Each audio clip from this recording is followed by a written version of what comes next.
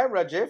And in this week's episode of Policy in Chill, we're going to be discussing Rajiv's public transport advocacy for all the time he's been in politics. How many years has that been? 15 years. He's been advocating for a better public transport for 15 years now. So I'm very curious how this journey started, why public transport. And a fun fact is, the only reason I joined this office and not any other office was because Rajiv is a public transport advocate. Now, you know this, I've told you this. That's why you were in the consideration when I applied for the DAP internship program, and I will reflect on what the journey has been in this office the last 2.5 years and how my advocacy has been and how it has shaped and formed what I have landed on in my public transport advocacy. But let's discuss yours. Did you always start? So Rajiv is a huge advocate for buses. If you guys follow the news, he's all about his 10,000 buses, 7,000 in Klang Valley, 3,000 in the rest of Malaysia. He's a buses guy. He's like, we don't need this expensive MRT, LRT, buses will do. And has it always been like this? Have you always thought that, we don't need expensive MRT and LRTs and buses can do the... I think we like our MRTs. I love our MRTs. And I think we need them.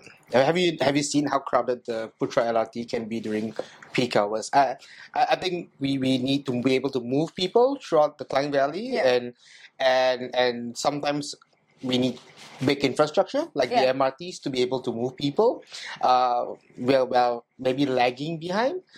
If you look at Singapore, Singapore is smaller than the Klang Valley.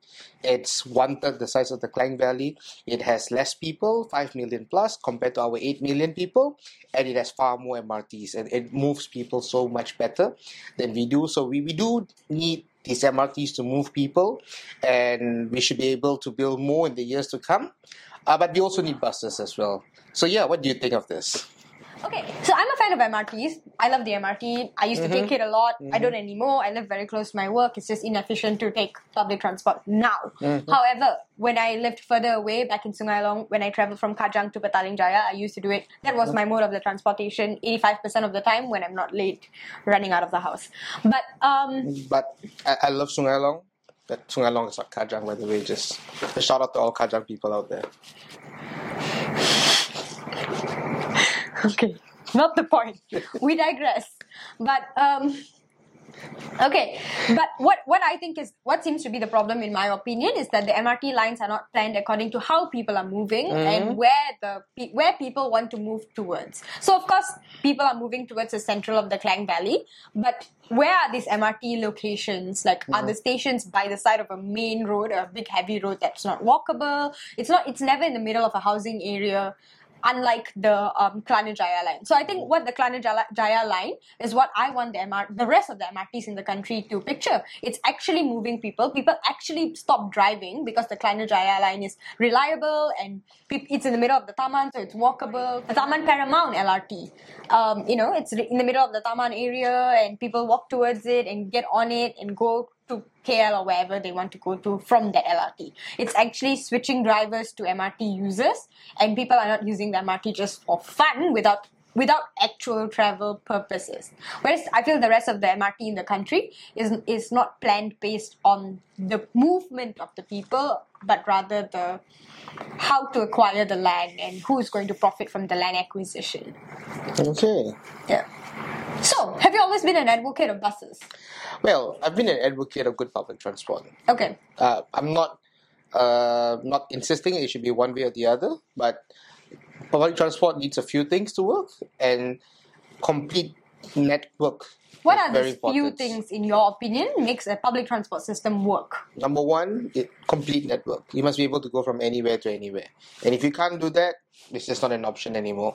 You drive. And in order to have a complete network... 1 second. Can you see his stomach in the video?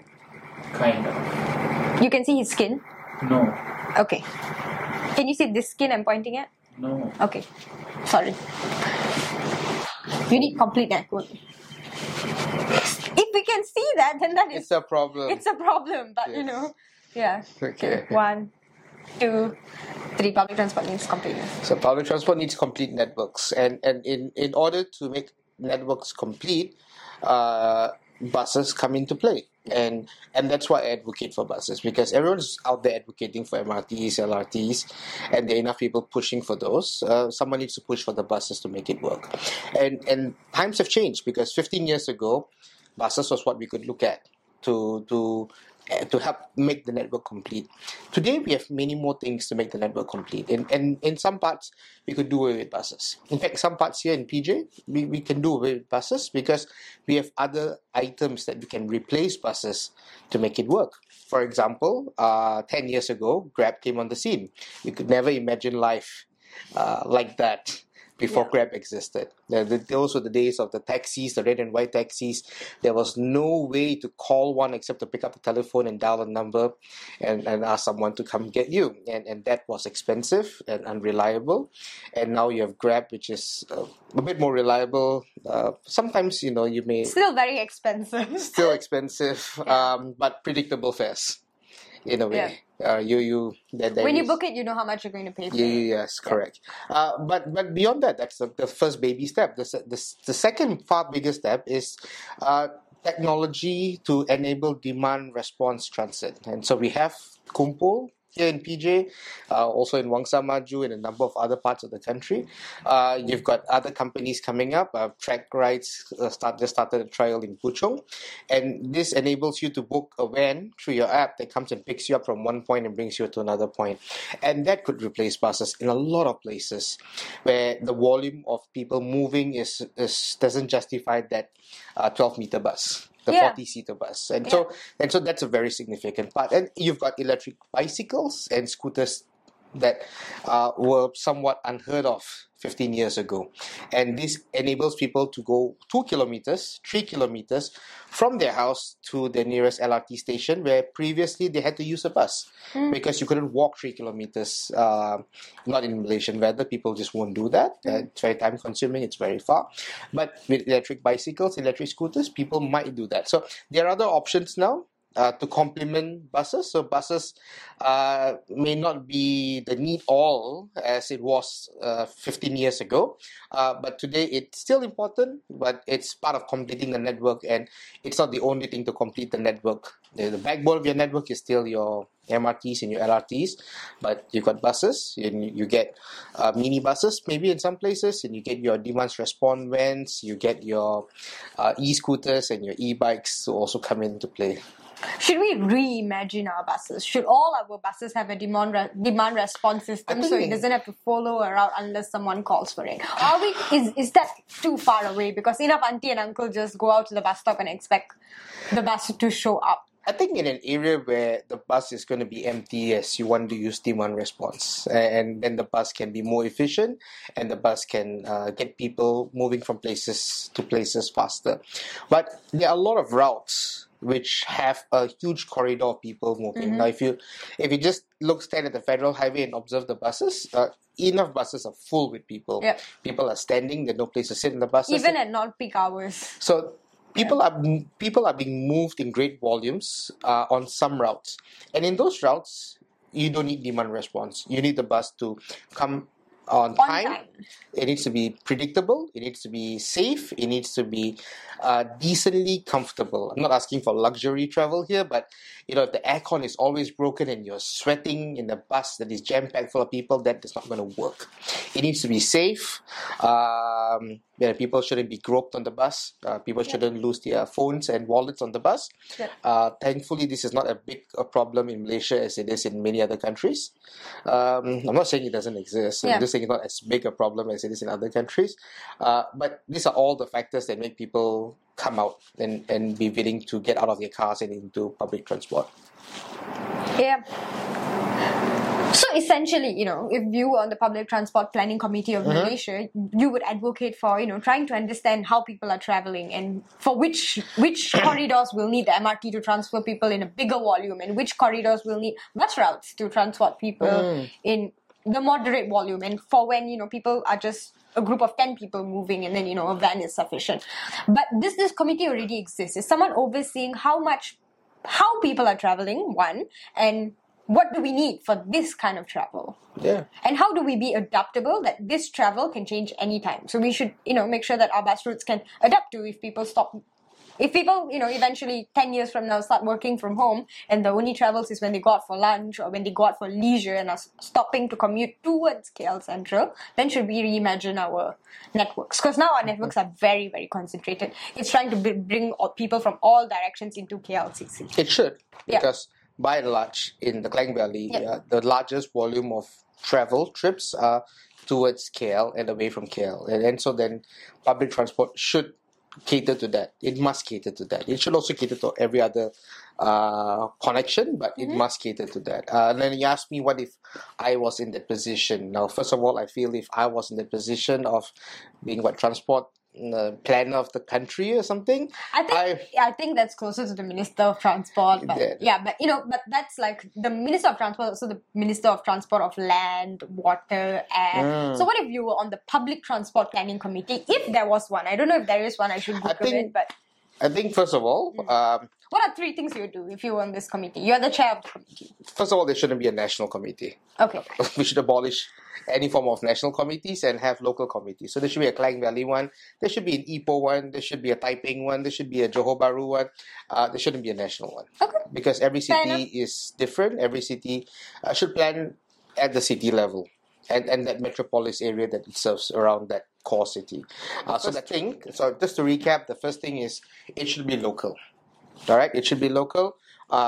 Small towns, big cities, but it should be, regardless, it should be local, and Klang Valley should have its own authority. So we here in PJ, we want to be part of the whole Klang Valley wide system because it should be one system for the whole Klang Valley. So the second thing is we need to be able to identify the corridors, and we have data. People largely use touch and go cards for their travel, so that's a very good starting point of data. You have road usage data that you should be able to extract, and we should be able to put more sensors out there to be able to extract more road usage data. So we are using big data to plan the corridors. Now, if the corridor has a lot of people traveling on it, 50,000 passengers per direction per hour, you need an MRT. If it's maybe 30,000 passengers per direction per hour, an LRT will do. If it's 5,000 passengers per direction per hour, a double-decker bus. If it's 3,000 passengers per direction per hour, a single-decker bus.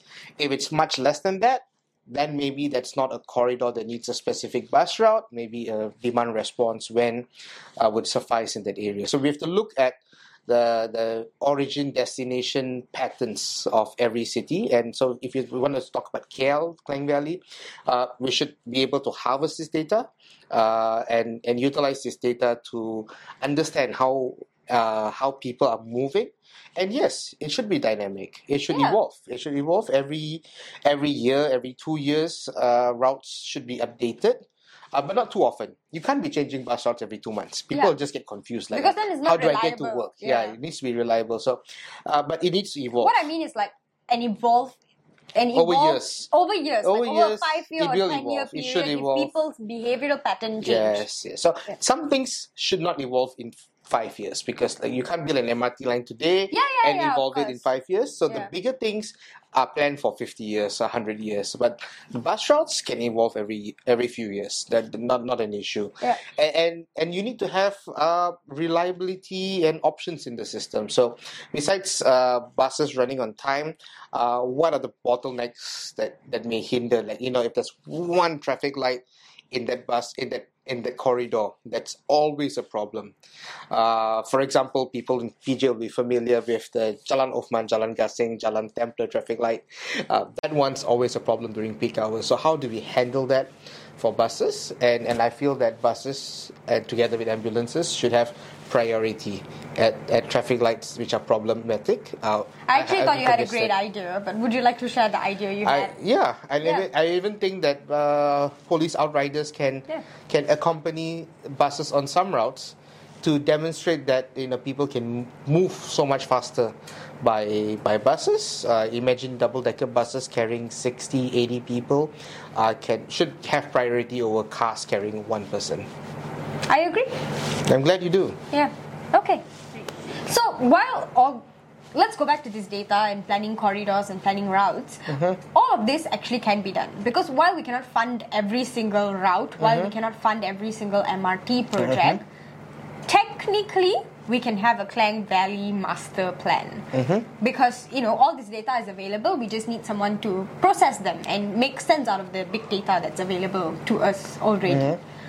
Do you think that we should have this plan? Do you think that priority should be placed on Yeah, there should what is be, our plan for Malaysia? How are people going to move if they don't own cars? there should be a plan. Yeah. There should be a plan. But a plan is got to come hand in hand together with a commitment to spend more on public transport, because that is a very difficult point in this juncture.